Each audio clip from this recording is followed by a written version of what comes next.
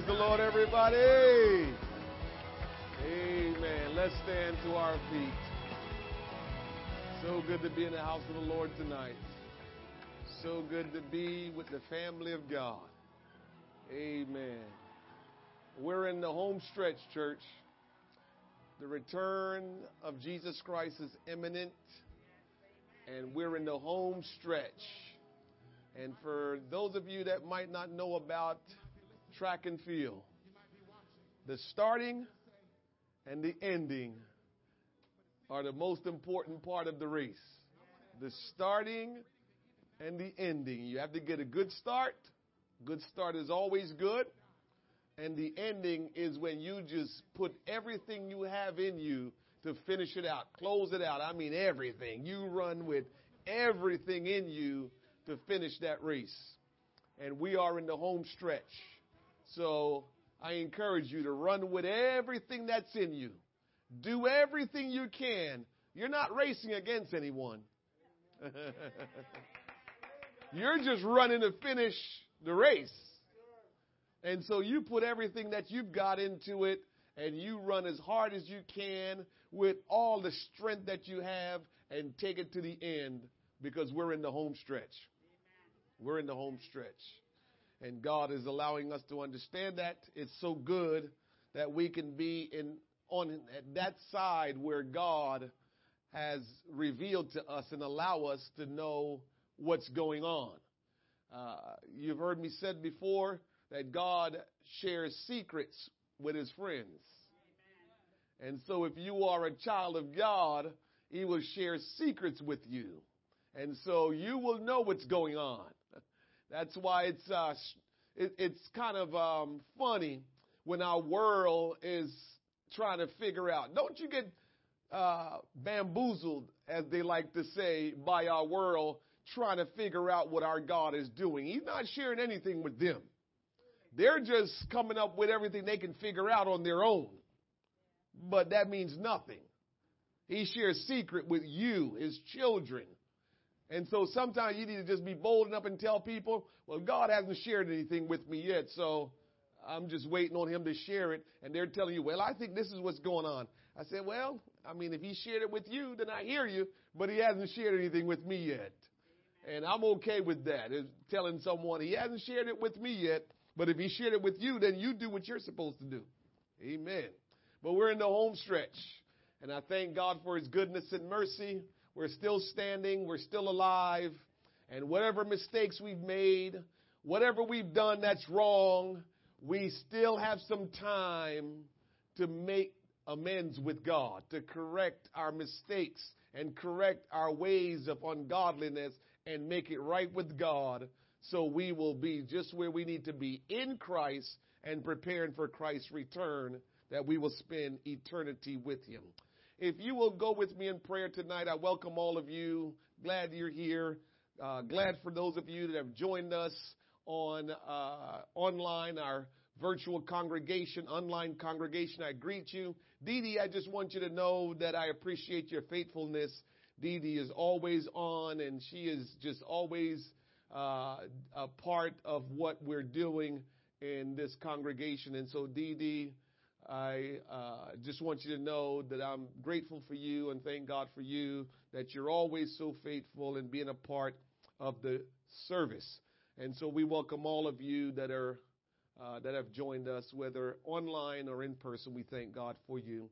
And so let's pray together and just ask God to help us, that we will not receive the word of God just in our intellect, in our own understanding. Let's ask for the understanding of the Holy Spirit, that we can receive and understand the word of God as he intends for us to receive it, that it can help us and change our lives. Lord Jesus, we're thankful tonight for your goodness, your mercy, your kindness, your love. Great is the Lord and greatly to be praised. We are grateful, Lord Jesus, that we can come together one more time. For Lord, it is you that have called this meeting for this time. And, oh God, we're grateful that we can be in your presence. We're grateful, Lord God, that we are in our right mind to know where we're supposed to be. And tonight, Lord God, we want to intake We want to receive the engrafted word of God, that our life will be changed, that our life will be profitable to you and to others. Oh God, tonight we humble ourselves before you. We pray that nothing hinder us from receiving from you the engrafted word, your knowledge, your impartation. So we ask, Lord, that you'll cleanse our heart from all unrighteousness and that you'll rid us from all sins and iniquities, Lord God. For truly, Lord God, we want to have a clean heart.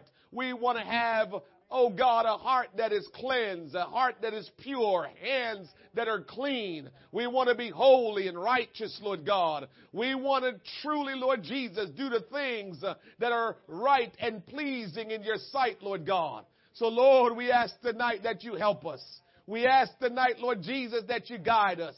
We ask tonight, Lord Jesus, that you will help us to be better Christians, to be better people. Oh God, to shine your light brightly in this world, Lord God. Help us not to just receive your word with just intellectual understanding. But I pray tonight, oh great God, that the Spirit of the Lord will help us to understand just what you need us to know, just what you need us to understand, just what you need us to have, Lord God. We pray and ask that the Spirit of the Lord will help us tonight individually and collectively, that the Spirit of the Lord will help us tonight, that the Spirit of the Lord will have preeminence tonight in us individually and in the midst of us here in person and online. Oh God, I pray that you will help us. I pray that you will speak to us. I pray that you will give us guidance. I pray that you will give us direction. Give us ears to hear what the Spirit is saying unto us, Lord God, in the name of Jesus Christ. And I pray, Lord, that you will place me in the flow of your Spirit and allow me to speak as your oracle, that, Lord, every one of us in this place tonight and online will receive what you have in store for us, and that, Lord God, your will be done. God, I pray tonight that the power of God will be manifested, that the power of God will be demonstrated, and that, Lord, your will be done. Your kingdom come. Have your way, oh great God, as we call on you, Lord Jesus, as we call on your name, we ask that your will be done. Let it be so, oh great God. We pray and ask you these things in Jesus' name. Somebody clap their hands unto the Lord and thank him in Jesus' name. In Jesus' name. Thank you, Lord. Thank you, Lord. Thank you, Lord. Amen. Thank you for praying along with us. You may be seated. Amen. I believe we're going to get to our final lesson tonight on the subject we've been talking about, from death to life to spiritual maturity. And we're there, and we're going to get into it tonight again. And hopefully we will get to where God wants to take us in this teaching, in this series. Amen. Hallelujah. I just need to take my time and talk to you a little bit tonight. So help me tonight to just work with me, that I can take my time to just go with it. All right. So we've been talking about the cycle from death to life, and the cycle to become spiritually mature, that we get to a place where we will not fall away from the faith. There are people that set out with good intentions, started out the right way, but they fell off because they just stopped at a point and never grew anymore, never did what God taught us to do, and so we never got to the place there. And then things begin to happen in our life, and we're trying to find answers as to why they're happening. But I'm going to give you the answer tonight as to why we fall apart at times in our quest to be faithful to God, to follow through on being good Christians, and to be effective in who we are as Christians. So we're going to cover that tonight. But before we move forward into that, we stopped there last week. We were supposed to start with the spiritual maturity. We were supposed to get into that last week, and we're going to get into it tonight, but I wanted to show you something that I want you to pay some attention to. I've said it, and I'm always trying my best to be clear in my communications to you in the Word of God. And so we talked about the natural cycle of life, and I believe that we've got a good idea there. What is the natural cycle of life for a child to be born and to grow up and to become an adult? And so a mature adult. And so we talked about that it requires fertility, planting of the seed, conception, gestation, the breaking through the barrier, then the breath, then growth, and reproduction. That's the cycle that is required for an individual to be born and grow up and become mature in this world. Can't get around that. That you can put that up against anything. I mean, if you take that to a doctor, they don't have a choice but to agree with that. The second thing we discussed, the second cycle we discussed was the salvation cycle. Now, this means a lot to us. The first cycle we talked about, okay, we don't have to be smart. We don't need to know that. I mean, things will just happen the way it needs to happen because, it's natural. But the second cycle is now going from the humanistic life to a spiritual life. That, if you're going to one day get to heaven, you're going to have to implement those cycles of steps in your life in order to be saved. I say it all the time in this church because I don't want you to fall into the trap of just thinking that all you have to do is believe and you'll be saved. It's a process to everything. And for something as important as salvation, going to heaven one day, I just was fortunate that the very first time I was able to experience the Word of God, I was able to get the full explanation and not had encountered people that say, just believe. But I must say to you, don't allow your family members, the people you love dearly, to just think that all they have to do is believe and they're going to be fine. I can't think of one thing that's important and it's just simple to get it done. I just can't. You try to figure out something that's super important and understand and try to figure out how can that be easily accomplished. Something that's super important that's easily accomplished. I just don't know. And there is nothing, hear me, there is nothing more important than being saved and spending eternity with Jesus Christ. That might not seem as important right now as it need to be because we haven't died yet or Christ hasn't returned yet. So because we haven't died yet and Christ hasn't returned yet, we might think salvation is not that important. Now, what's tricky about salvation, you will only know the importance if you never follow through with it at the end of your life. And that's too late. So we don't have time to try to figure out this salvation thing while we're living on the earth.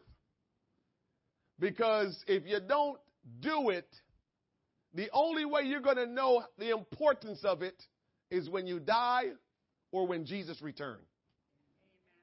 It's the only time you're going to, I can say it to you and you can say, yeah, we can take it for granted. But the bottom line is you will only know the importance of salvation for yourself when you die or when Christ returns. Because then you will know how you will spend eternity. And eternity,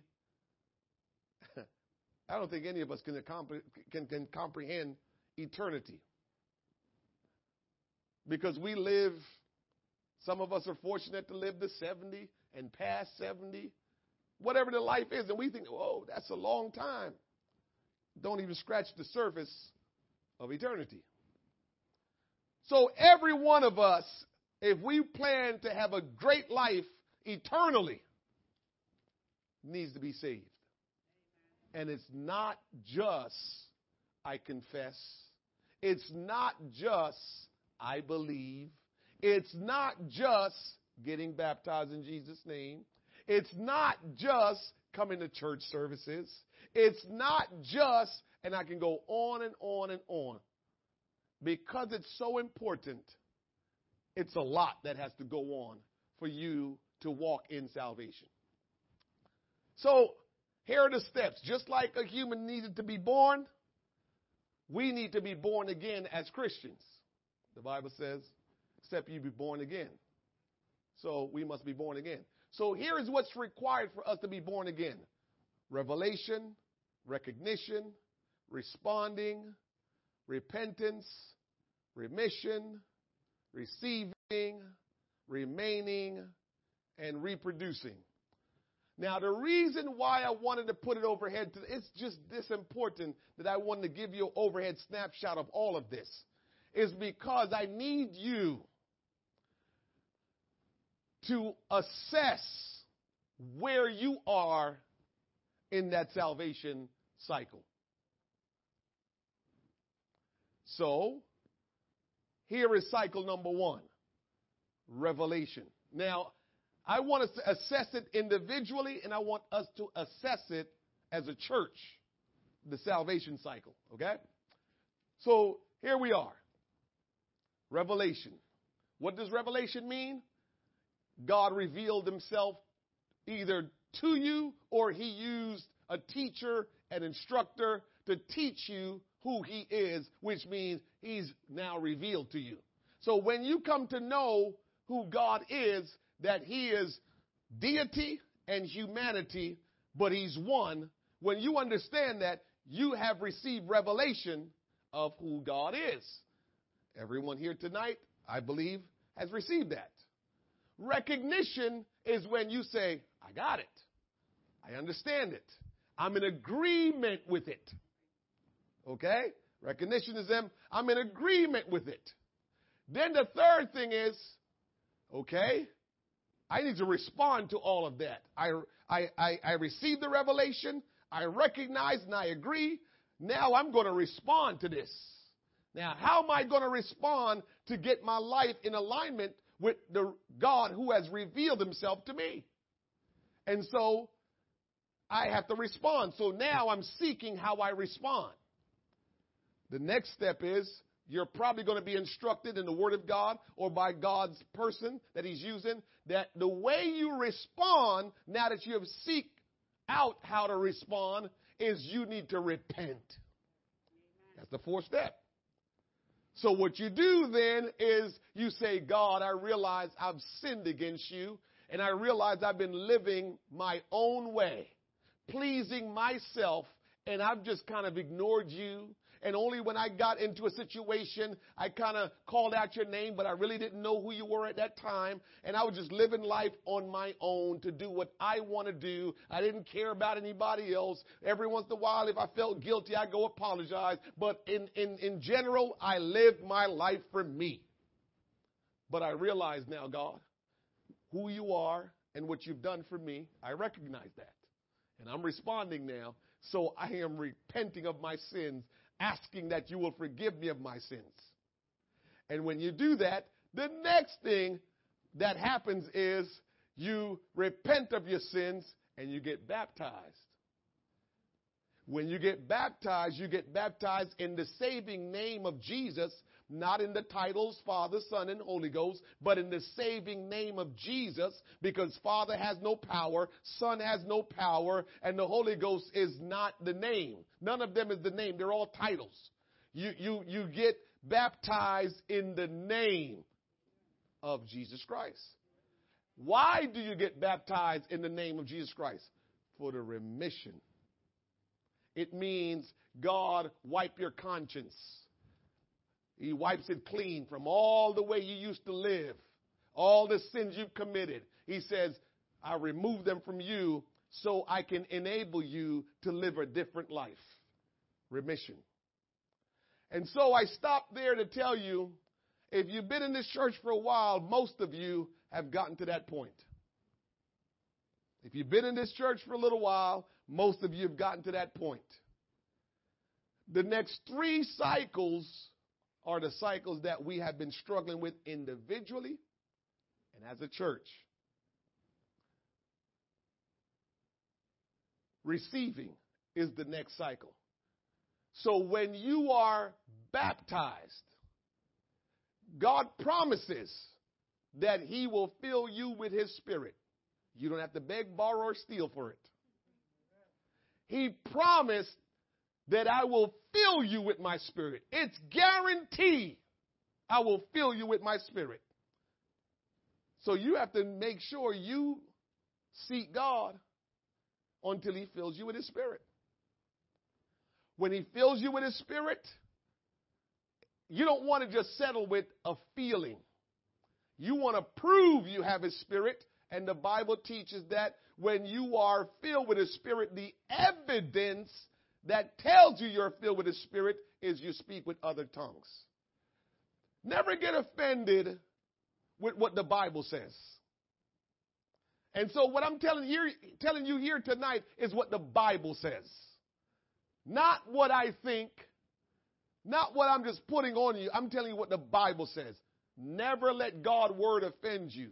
When God's word come at you and you don't like what it's saying, or you're not confident in it, for whatever the reason is, you have to talk to yourself and say, self, for whatever reason I'm uncomfortable with what I just heard or what I just read, for whatever reason, and sometimes it's because we never experienced something, we become uncomfortable with it when we hear it.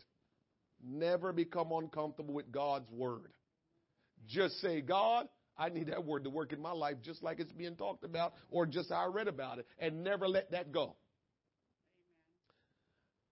I gotta be honest with you. I remember when I got baptized, I did not receive the Holy Ghost for about, I don't know if it was 7 or 9 months.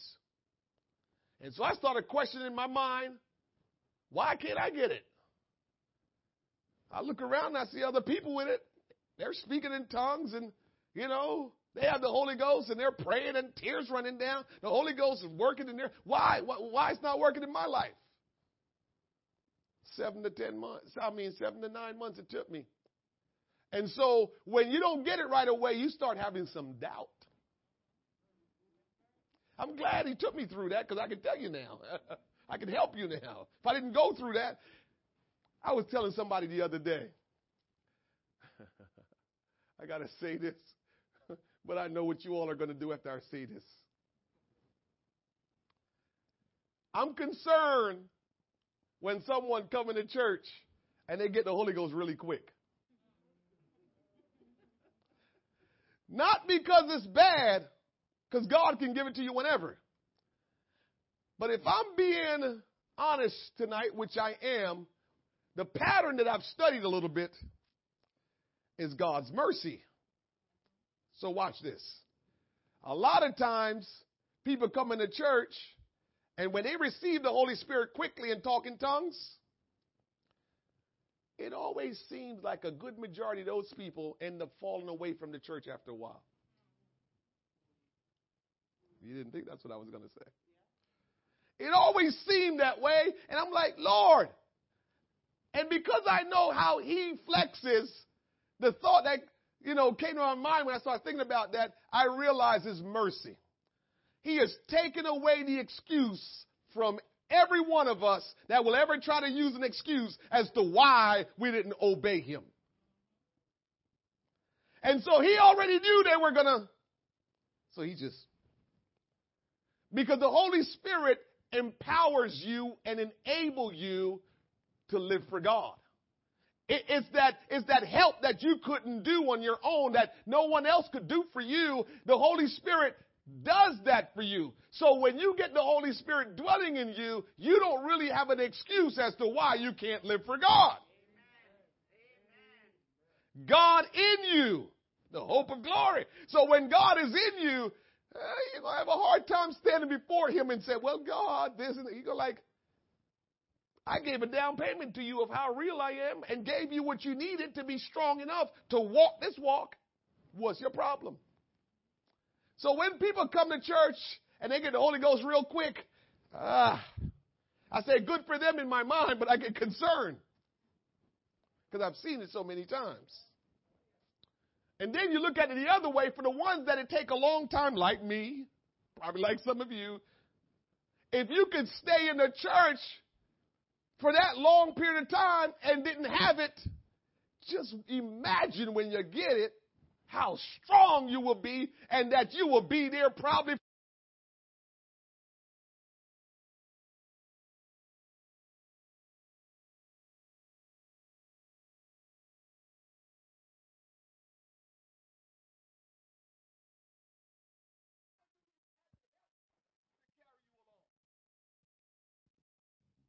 And so, thank you, Brother Scarlett.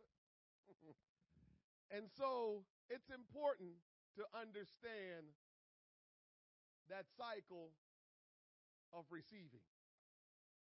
If you weigh it against the natural cycle, you'll see that's when the baby is born, come out of the womb, and take its first breath. So in the natural, same position, number 6, take the breath. And so when you go over to salvation, number 6, receive the Holy Ghost. It's the breath of God. The other one is remaining. The remaining. Remaining means, let me see here, I jotted down a little bit, and I want to give you all the stuff from remaining. Remaining is instructions in holiness, righteousness, fellowship, studying of God's word, increase in faith. So now that you have the Spirit of God dwelling in you, proper growth is what needs to take place in your life. So you learn to grow, be in the family of God. And so in that growth, what you're saying is you're going to learn how to be holy, to live holy. You're going to learn how to live righteous. You're going to learn to fellowship with your brothers and sisters in Christ. You're going to learn how to study the Word of God so you can apply it in your life. And you're going to increase in faith. The faith that you had when you got saved should not be the faith that you continue to be in, because your knowledge of who He is supposed to increase as you grow. So that's remaining. That's your time of growing up on both sides and getting mature and becoming an adult where you can handle yourself and you don't have to depend on just being taught all the time, because you're learning even when you're not even assembled with the body of believers. And then reproducing. Reproducing in the natural is having your own family and start to raise your own children, having babies. Marriage, having babies. That's reproducing. And so, just like we desire to have our own family in the natural, we should desire to raise children in the salvation cycle. It's not natural as a Christian to not wanting to help get other people saved. If you're struggling with that, you need to go to God and deal with that. So, individually and as a church, our struggles are receiving, remaining, and reproducing. That's where we're having a hard time as Christians in the salvation cycle. So I wanted everyone to examine themselves and say, where am I in that salvation cycle? How far have I gotten? And don't put any pressure on yourself. What am I doing? God gives us the answers to the test and then tests us. Just want to say that. So I'm His servant. I'm supposed to operate the same way. I am supposed to give you the word of God and challenge you to let the word of God work in your life. And you have the answer. So I'm not challenging you when you don't have the answer. So you know what you're supposed to complete on the salvation cycle. You know what you're supposed to complete. The question is, have you completed it? In God, we don't want to deceive ourselves. You don't want to lie to yourself in Christ. You never want to lie to yourself for no reason at all, but try your best not to lie to yourself in Christ, because you only hurt yourself. So whatever is the truth, talk to yourself. Tell yourself, I'm not there. I need to get that working in my life. So whether it's receiving the Holy Ghost, you need to tell yourself, I need to receive the Holy Ghost. I need to receive it like the Bible. Speak with tongues. And I need that. And you need to talk to God about that. Whether it's remaining. Am I living holy? Do I look holy when people see me? Do I carry myself as a holy Christian? Am I holy? And if you're not, you need to work on being holy. Holiness starts from within. And so if you have the Holy Ghost in you, then the Holy Ghost can make you a holy Christian. Remember, I've said a long time, when you have him in you, that's who you're trying to please. But for the longest, when people teach you about being holy, you made it about the outward stuff and what everybody else think. If you're holy from within, it will show on the outside. But remember who you're doing it for. You're not doing it for me. You're not doing it for the person you go to church with. You're not doing it for your family members. You're not doing it for anybody but the Holy One that is in you. That's who tells you how to look, not the preacher. Now, if you don't know how you're supposed to look, then you can always check in with me and I'll tell you. But if you're really allowing the Holy Ghost, because he did it to me. Our church that I grew up in had certain standards, and that was cool. But God started putting his standards on me. Had nothing to do with the church. And the standard that God was putting in me was a whole lot harder than what the church was doing. Because here is what God knows. Window into that. Here's what God knows. He knows what you liked when you weren't living for him. He knows the things that draws your attention when you weren't living for him. He knows what can pull you back into that life of sin. So usually he attacks that right away. So let me give you a good example real quick. Just a little example, Mama Trumps. One of the first things God dealt with me was when I got saved, I had to stop wearing shorts. It's me and God. Leave me alone. Don't talk to me. Don't ask me no questions. He wanted me to stop wearing shorts. Why? I played soccer. My legs looked pretty decent. And I used to get a lot of compliments at school with them.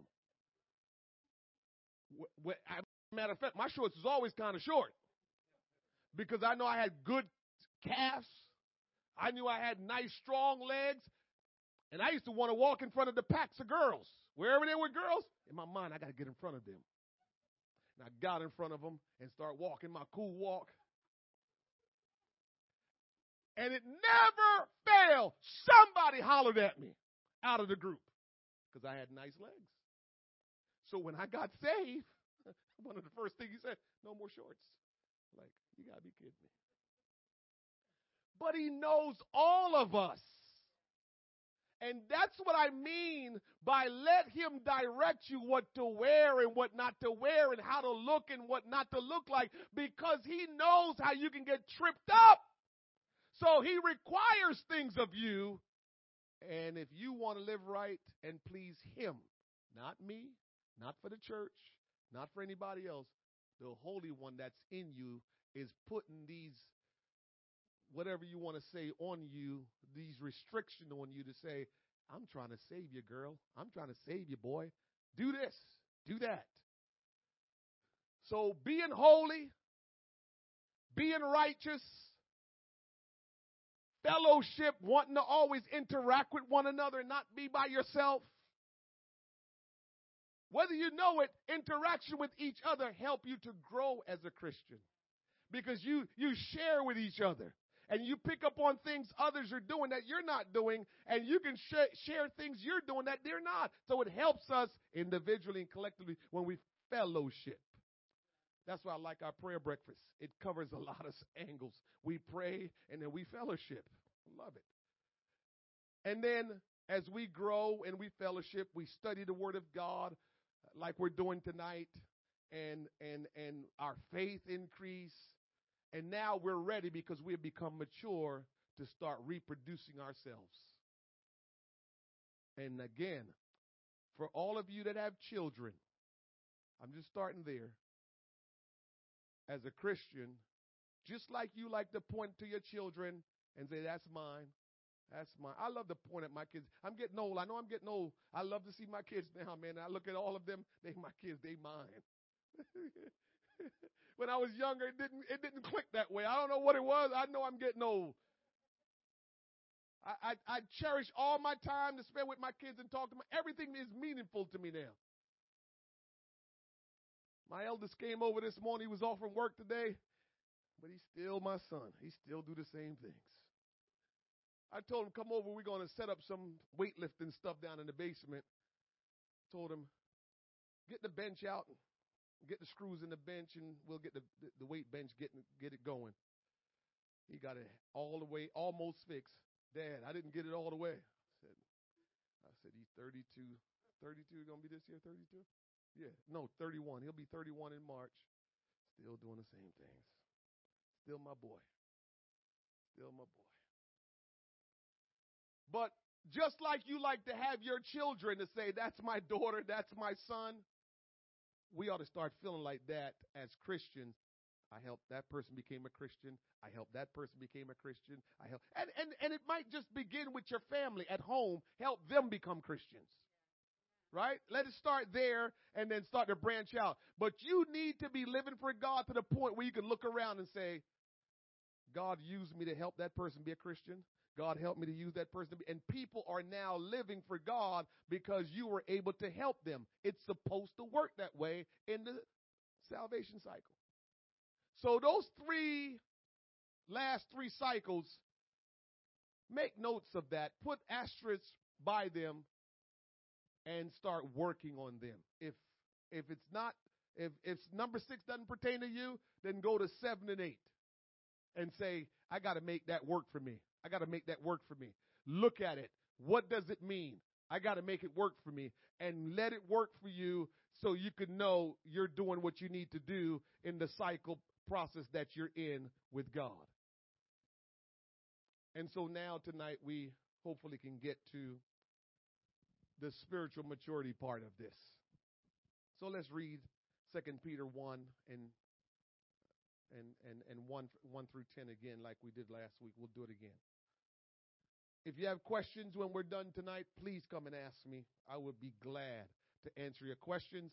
If you have questions online, send them to online, send them through online, and I will be glad to answer your questions. So 2 Peter chapter 1, verse number 1, Simon Peter, a servant and an apostle of Jesus Christ, to them that have obtained like precious faith with us through the righteousness of God and our Savior Jesus Christ. Grace and peace be multiplied unto you through the knowledge of God and of Jesus Christ our Lord, or Jesus our Lord, according as his divine power had given unto us all things that pertain unto life and godliness. Here Peter writes that God had given us all things. And as I like to say, you tell me what's outside of life and godliness.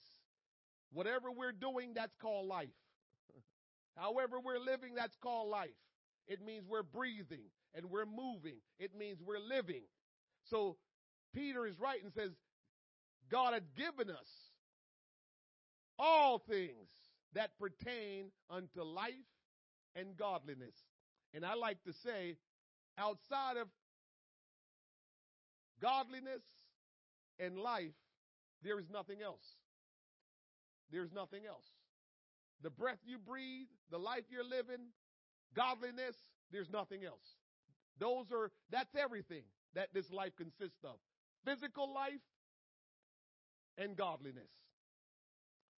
How do you obtain that? Through the knowledge of him that had called you or called us to glory and virtue, whereby are given unto us exceeding great and precious promises. So when you have the knowledge of God, you will understand God's promises. That by these ye might be partakers of the divine nature, having escaped the corruption that is the world through lust. When you have the knowledge of God, you have the opportunity to escape corruption. You have the knowledge of God, you are able to obtain godliness. Verse 5, and beside this, given all diligence, add to your faith virtue, and to virtue knowledge, and to knowledge temperance, and to temperance patience, and to patience godliness, and to godliness brotherly kindness, and to brotherly kindness charity. For if these things be in you and abound, they make you that you shall neither be barren nor unfruitful in the knowledge of our Lord Jesus Christ. But he that lacketh these things is blind. So all the things we talk about on the spiritual side, if you lack these things we just read, it means that you can be a Christian and still be blind and cannot see afar off, and had forgotten that he was purged from his old sin. Wherefore, the rather, brethren, give diligence to make your calling and election sure. How do you make your calling and election sure? By obeying and having these things. And we'll talk about what these things are. For if ye do these things, ye shall never fall. And besides this, given all diligence, add to your faith. Besides what? What is this? This refers to the subject of the preceding verses. So what has been the primary subject of the preceding verses? The knowledge of the deity and humanity of the Lord Jesus Christ. That's the very most significant and important thing that everyone has to have, is the knowledge and the deity, the knowledge of the deity and humanity of Jesus Christ. When you have that, you have the potential to be everything God called you to be. You have the potential to be that. It's just a matter of just following through.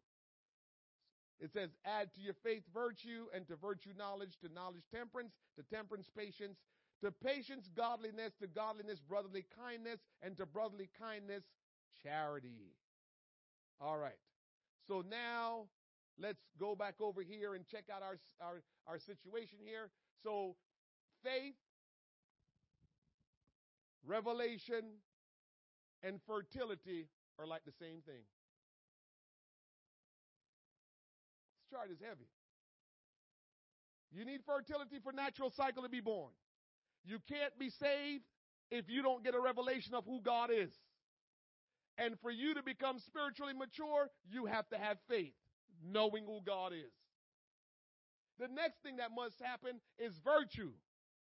He's telling us what to add to our faith. So a lot of people think, I've got faith, I'm good. Okay? If that's where you stop, you're going to fall. But if you will begin to add to your faith, you will not fall. If you add all the other cycles that come. So what is virtue? Virtue is agreement. Not just say it out of your mouth, but agreement in how you respond in obedience to the word of God.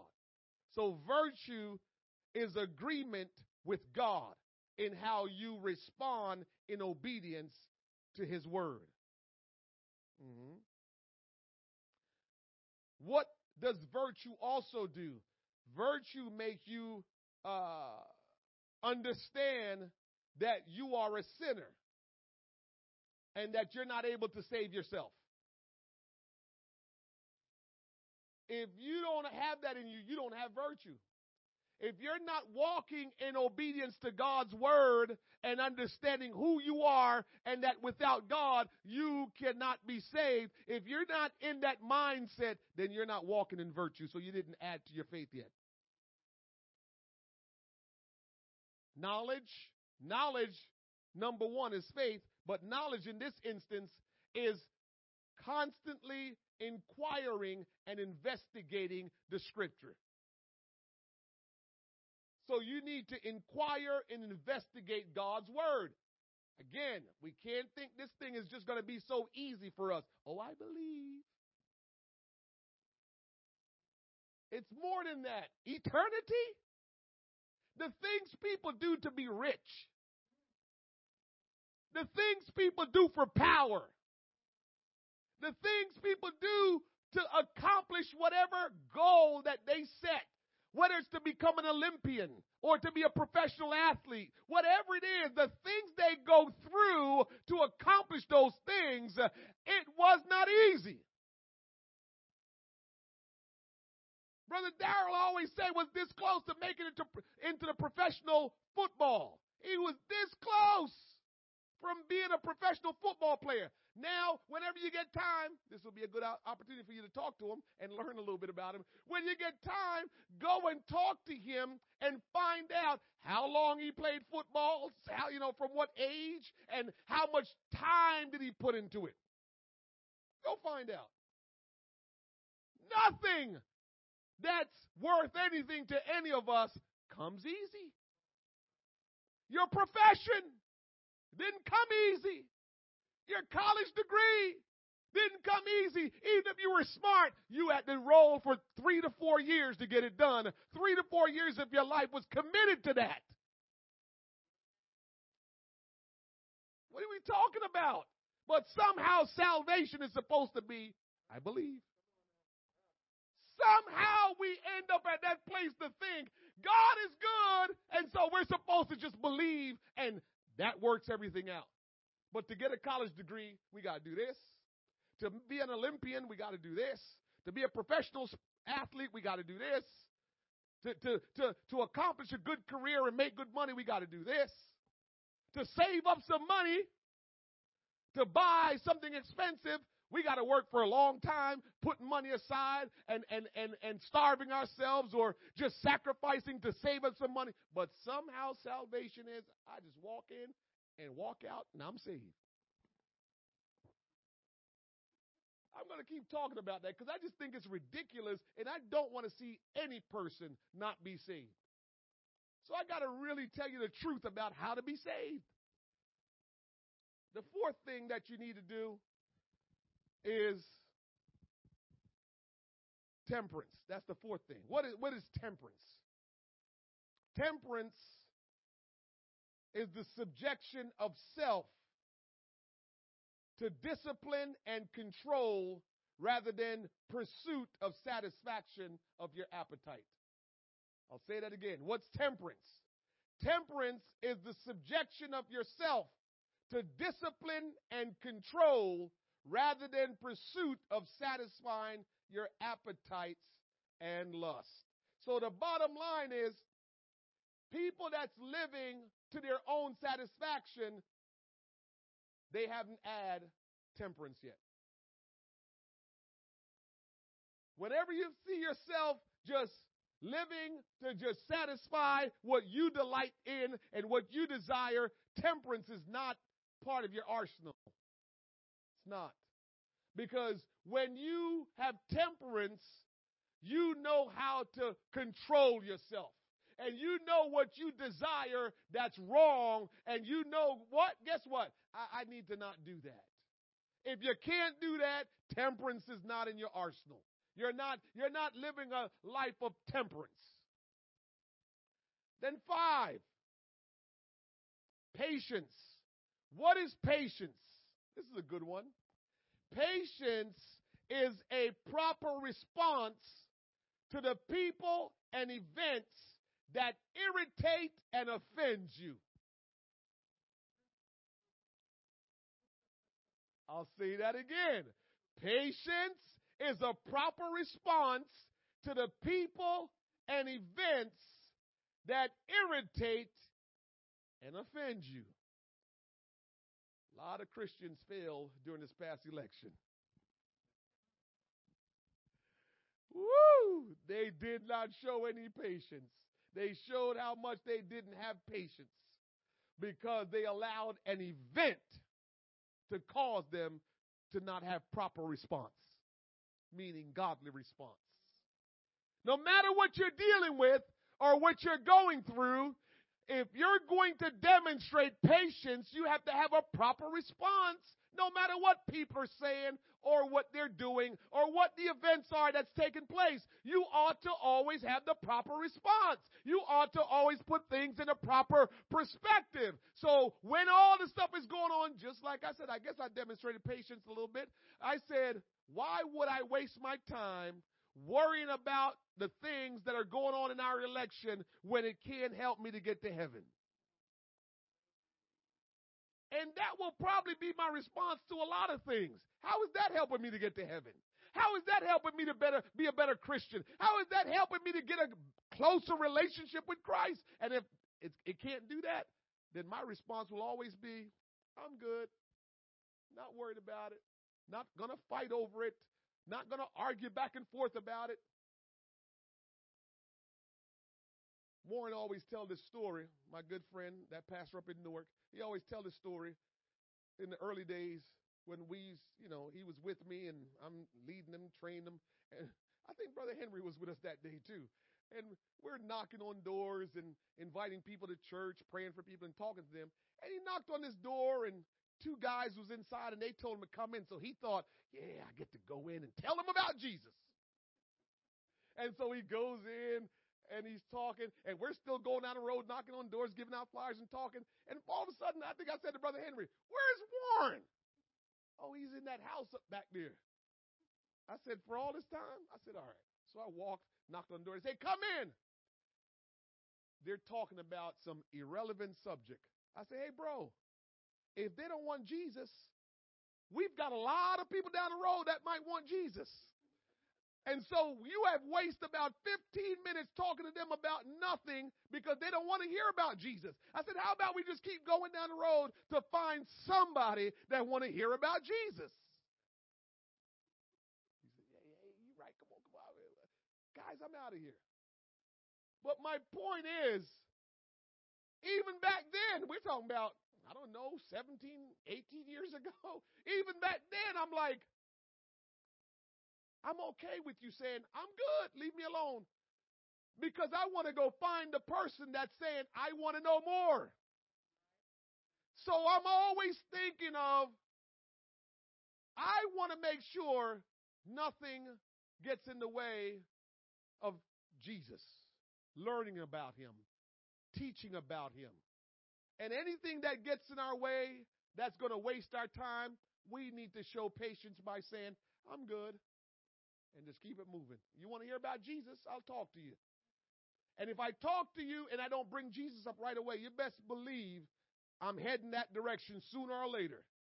I'm going to give you your time to talk, but when it's my time to talk, I'm going to give you the proper response. Because I'm going to say, well, when you live for God, those things won't have the same impact on your life. And then you got to hear something about Jesus. Patience. Number 6, godliness. Godliness. What is godliness? It's the life and nature of God within you. Because you have the Holy Spirit dwelling in you. So now you have the life and nature of God within you. That's godliness. Now, you ready for something interesting? The 7th step in the cycle is brotherly kindness. Let me show you how awesome these cycles are. Look at growth. Natural cycle, child is growing, right? Look at salvation, remaining. Spiritual growth. But the natural growth and the spiritual growth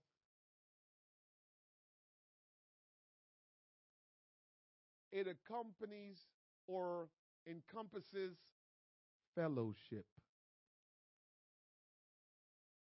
So when you're a kid and you're growing, you're interacting. When you're a Christian, born again, and you're growing in God, fellowship.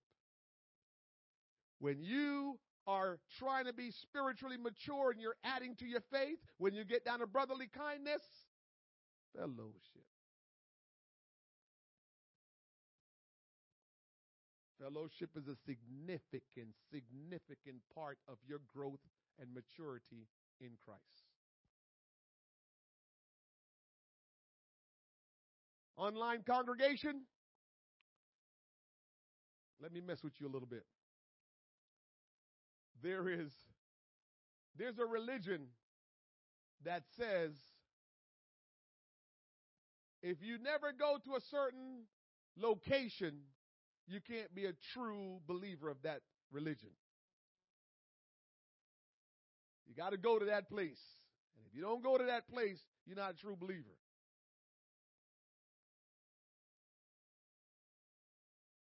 I know we have a pandemic and we're challenged.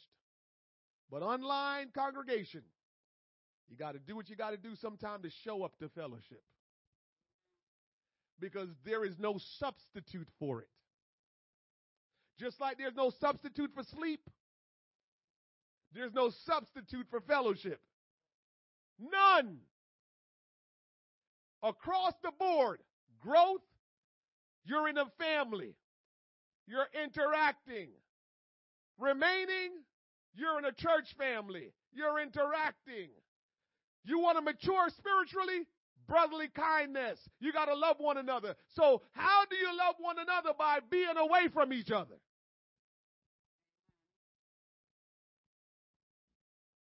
Just know that I love you, church. And whenever I'm teaching you, I am telling you because I want you to know, because I want what's best for you. I want this church to be so intelligent when it comes down to God that you can live for God in a surety and know that you're doing what you need to do. Too many people are trying to live for God in obscurity. They don't know. They don't have the information. They don't have the knowledge to live properly for God. They're living off their emotions. They're living off of what they've been told. They're living off of tradition, but they're not really living for God according to what God says. So I want to help this church. I want to help us to have what we need so we can live for God in all surety to say we're on the right track. But here's the good news too. When you are on the right track, when you slip off, you will know. A lot of people that are supposed to be Christians, when they slip off the right track, they don't know. Because they didn't know to begin with. You follow what I'm saying? If you don't know to begin with, you might be going good when you start out, but when you start to drift a little bit, you won't know you're drifting because you never really knew the right thing. You will just start justifying your drifting by saying, well, again, God understands all these cliches because you never really understood. You just started following everybody. Is that what? And you might be following the wrong person. So I want you to know this for yourself. And when you know this for yourself, you can live this thing out. Finally, charity. Charity means love. What is love? You've heard me say it before. Make notes of what love is. Love is the willingness to sacrifice whatever is necessary in order to provide the needs of the object of your affection. So for all the people we say we love, we better be willing to sacrifice for them for whatever need, not want now. Because these kids, they'll make you think they need stuff when, they'll make you think they need something. You don't need that. They are so messed up, they don't know what needs and wants are. So whenever they say, Dad, I need, I said, think about that again and let me know. Then they'll say, yeah, Dad, I want. I'm saying, yeah, and you're not getting that. Stop telling me about what you need. And when they corrected, I said, well, you don't need to have that. The last born had so many things that he wanted over Christmas. I said, it's a long time before we buy you anything else, bro. So don't even ask me about what you want. Or, God, Dad, can you get this? He did ask for a whiteboard the other day. I'll get you that because that's educational. I want a little whiteboard that, can write, things on to remember, because his sister have one. She was smart enough to know she needed one a long time ago. So she got her whiteboard. She got her whiteboard and, she, things to remember on it, write down, messages that's important. And she put it up so she look at it. So he finally caught on. We're always behind you, ladies. Trust me, I'm not an idiot. I know you all are smart. She was so far ahead of, I learned that if I didn't know that before, I learned it through my kids, okay? She knew a long time ago, I need a whiteboard, Dad. So I got her a whiteboard, so she's been using her whiteboard. Finally, somebody caught on. Just yesterday, he caught on. I need a whiteboard, Dad. What you need a whiteboard for? Oh, boy. So love is the willingness to sacrifice whatever is necessary in order to provide the needs of the object of your affection. Love, listen to me, is an act of the will, and as such can be commanded. You can command yourself to love somebody. We think that emotion has to be a part of love. I don't like what I'm telling you. You missed that. I don't like what I just told you, that emotion doesn't have to play any part in love, because I want emotion to be in it. But somebody can love you without have to show emotion. If they make themselves do whatever it is that's necessary that you need for them to provide for you and show you that they love you, you're the object of their affection, and they don't have to be all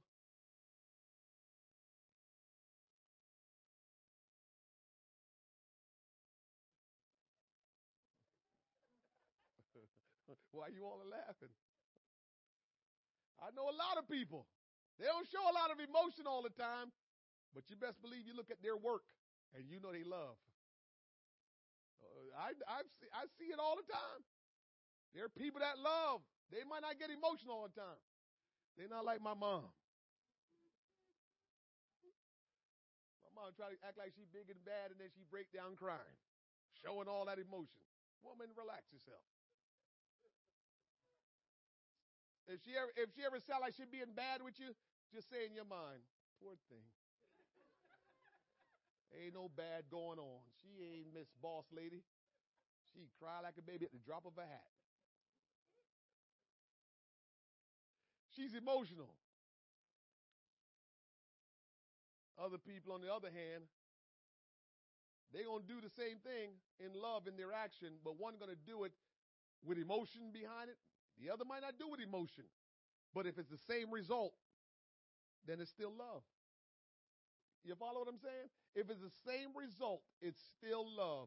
So if you show the people you love, you do whatever is necessary to fulfill the needs that they have, and you do it emotionless, and the other person do it for their person with a whole lot of emotion, does it mean they love more?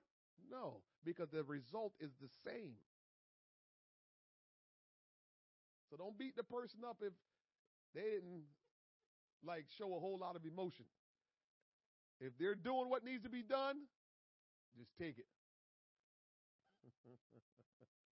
A whole lot of laughing goes on with that one, huh?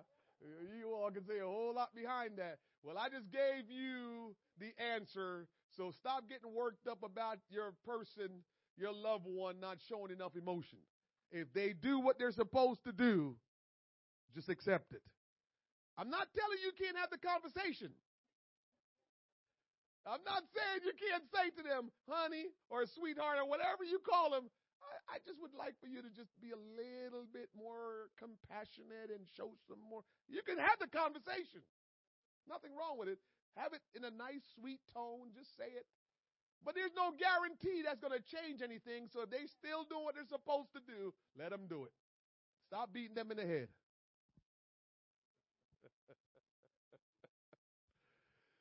Hallelujah. So here's where we are. We end our series tonight on the cycle from death to life to spiritual maturity. This is very important for you to hold on to, keep in your heart, live it out, because it will help you to be a strong, profitable Christian that will not fall away from God. You won't have to worry about, how did I get into this place? Add to your faith. You already have faith. Add to it. You got to add virtue. You got to add knowledge. You got to add temperance. You got to add patience. You got to add godliness. You got to add brotherly kindness. And you got to add charity. If you don't add those things, you'll find yourself in jams all the time and wondering what's going on. Because just the regular salvation cycle of life is not good enough to keep you from falling. You have to get spiritually mature. Any questions? Any questions? Any questions online? Everybody good? So it must mean I taught you clearly? All right, well, I'm going to be looking now.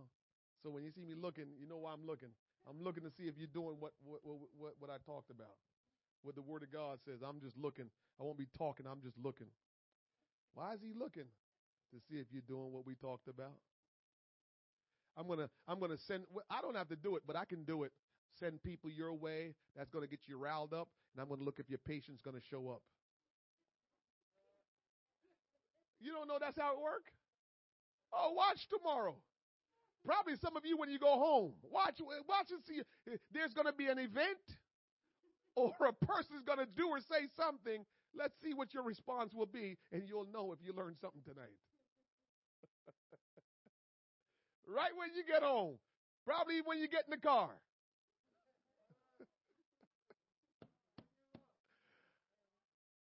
Something is going to pop off, and your response will tell you if it's patience or not, and you're going to have to deal with that tonight. Like, Lord, I said I had no questions. I act like everything was good and I understood everything, but I didn't show what I learned.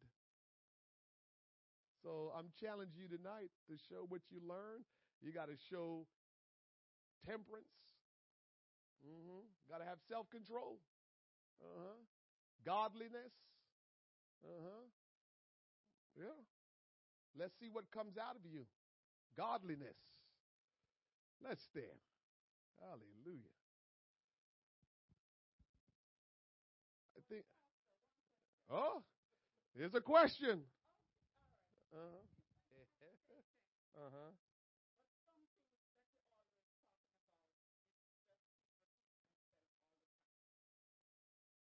What do you mean?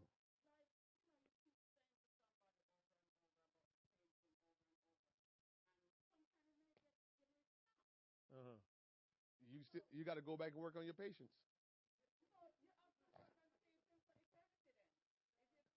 If that's what it is, that's what it takes. Because I truly believe, and I say it, Miss Joy, I say it sometimes.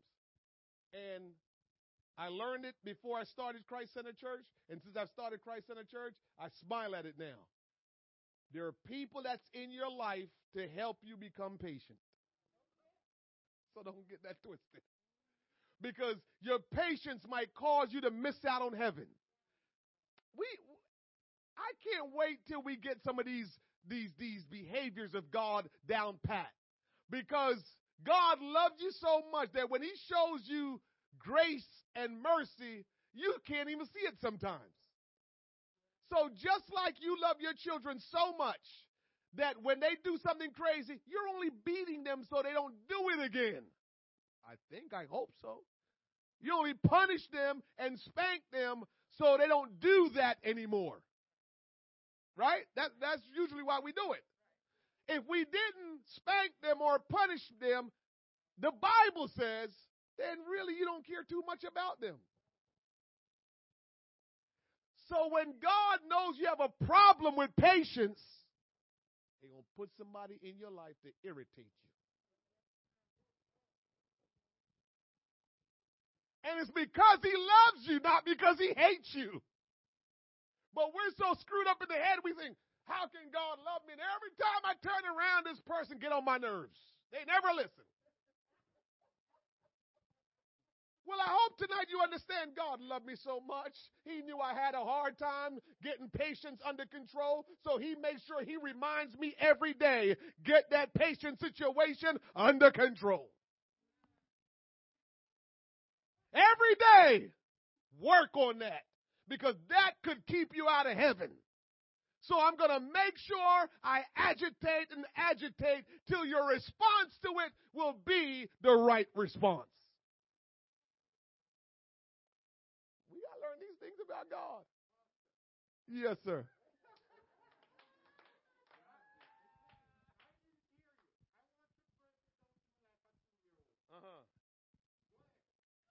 Of what I just said? Patience. Yes. Yes. Patience.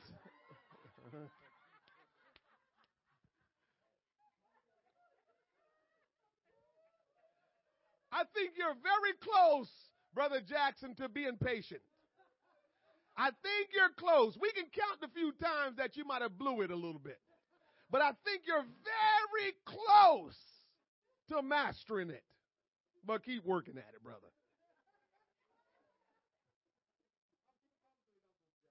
Yeah, you're doing a good job. You haven't mastered it, but you're doing a good job. You see what I'm saying? God knew he was going to need patience. Because, yes, Miss Joy. Leave that one alone. Keep moving.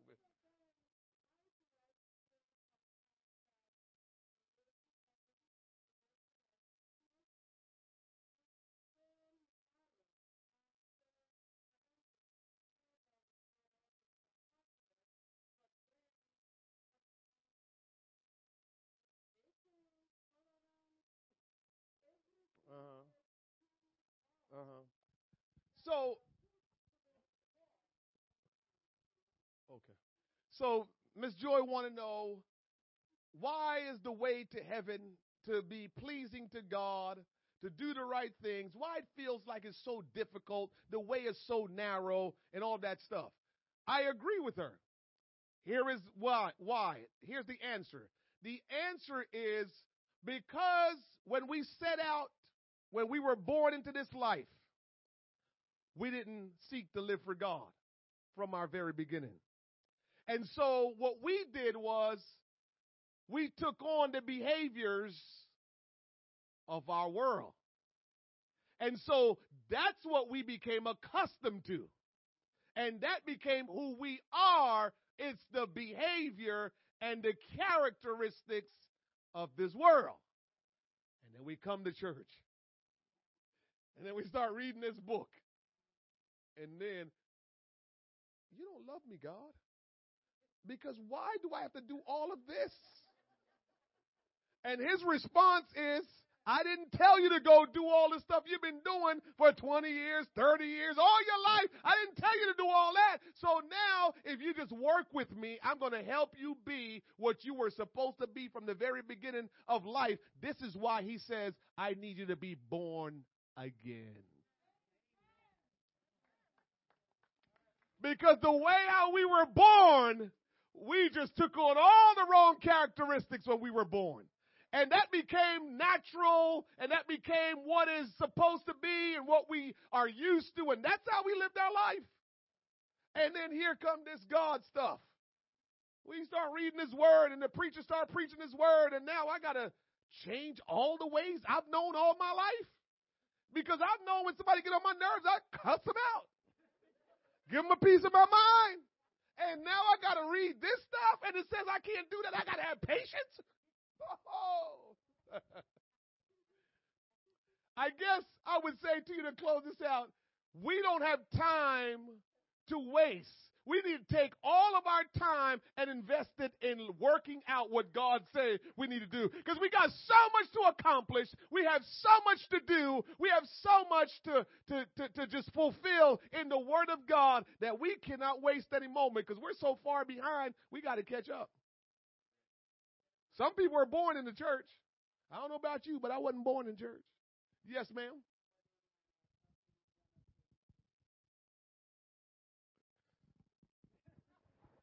Somebody online just asked, how come one obtain more patience? So let me tell you the right answer. Tell them to pray for it. But tell them there better be a lot of brotherly kindness there. Tell them they're going to give us more than online fellowship. Because when God starts working the situation for them to have patience, they don't need to talk to somebody. I don't know if you're following me.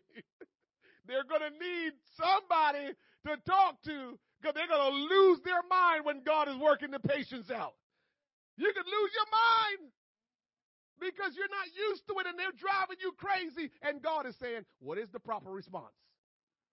God, you don't understand. You can't tell him that, though. Don't ever tell God you don't understand. This is why we're learning that he is God Almighty. He is deity and humanity. Don't tell him he don't understand because he walked this earth and he understands everything. So don't tell him he don't understand. You just have to say to him, man, God, this is not easy. And he's going to say, I know, but I'm here to help you. That's his response. I know it's hard, but I'm here to help you. That's what he's going to tell you. Because we messed up the deal from the very beginning, doing our own thing. Partying like it was 1999. When we were supposed to be in church worshiping God, we were partying like it was 1999. Listening to my boy Prince. He ain't even here no more. And we was partying listening to him. So there's a lot of things we messed up. And now it makes it a lot more difficult for us to get it back on the right path. But God is able and God will help us. Amen. I've got a good word for you Sunday. Invite somebody out. Come to church Sunday. I've got a good encouraging word for you that will be in the same vein of what we're talking about right now at the end here. Come and hear it. God is good. God bless you. Have a good evening.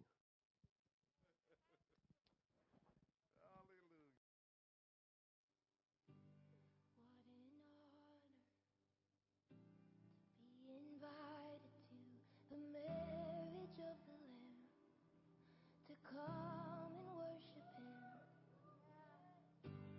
Celebration. It's the joy.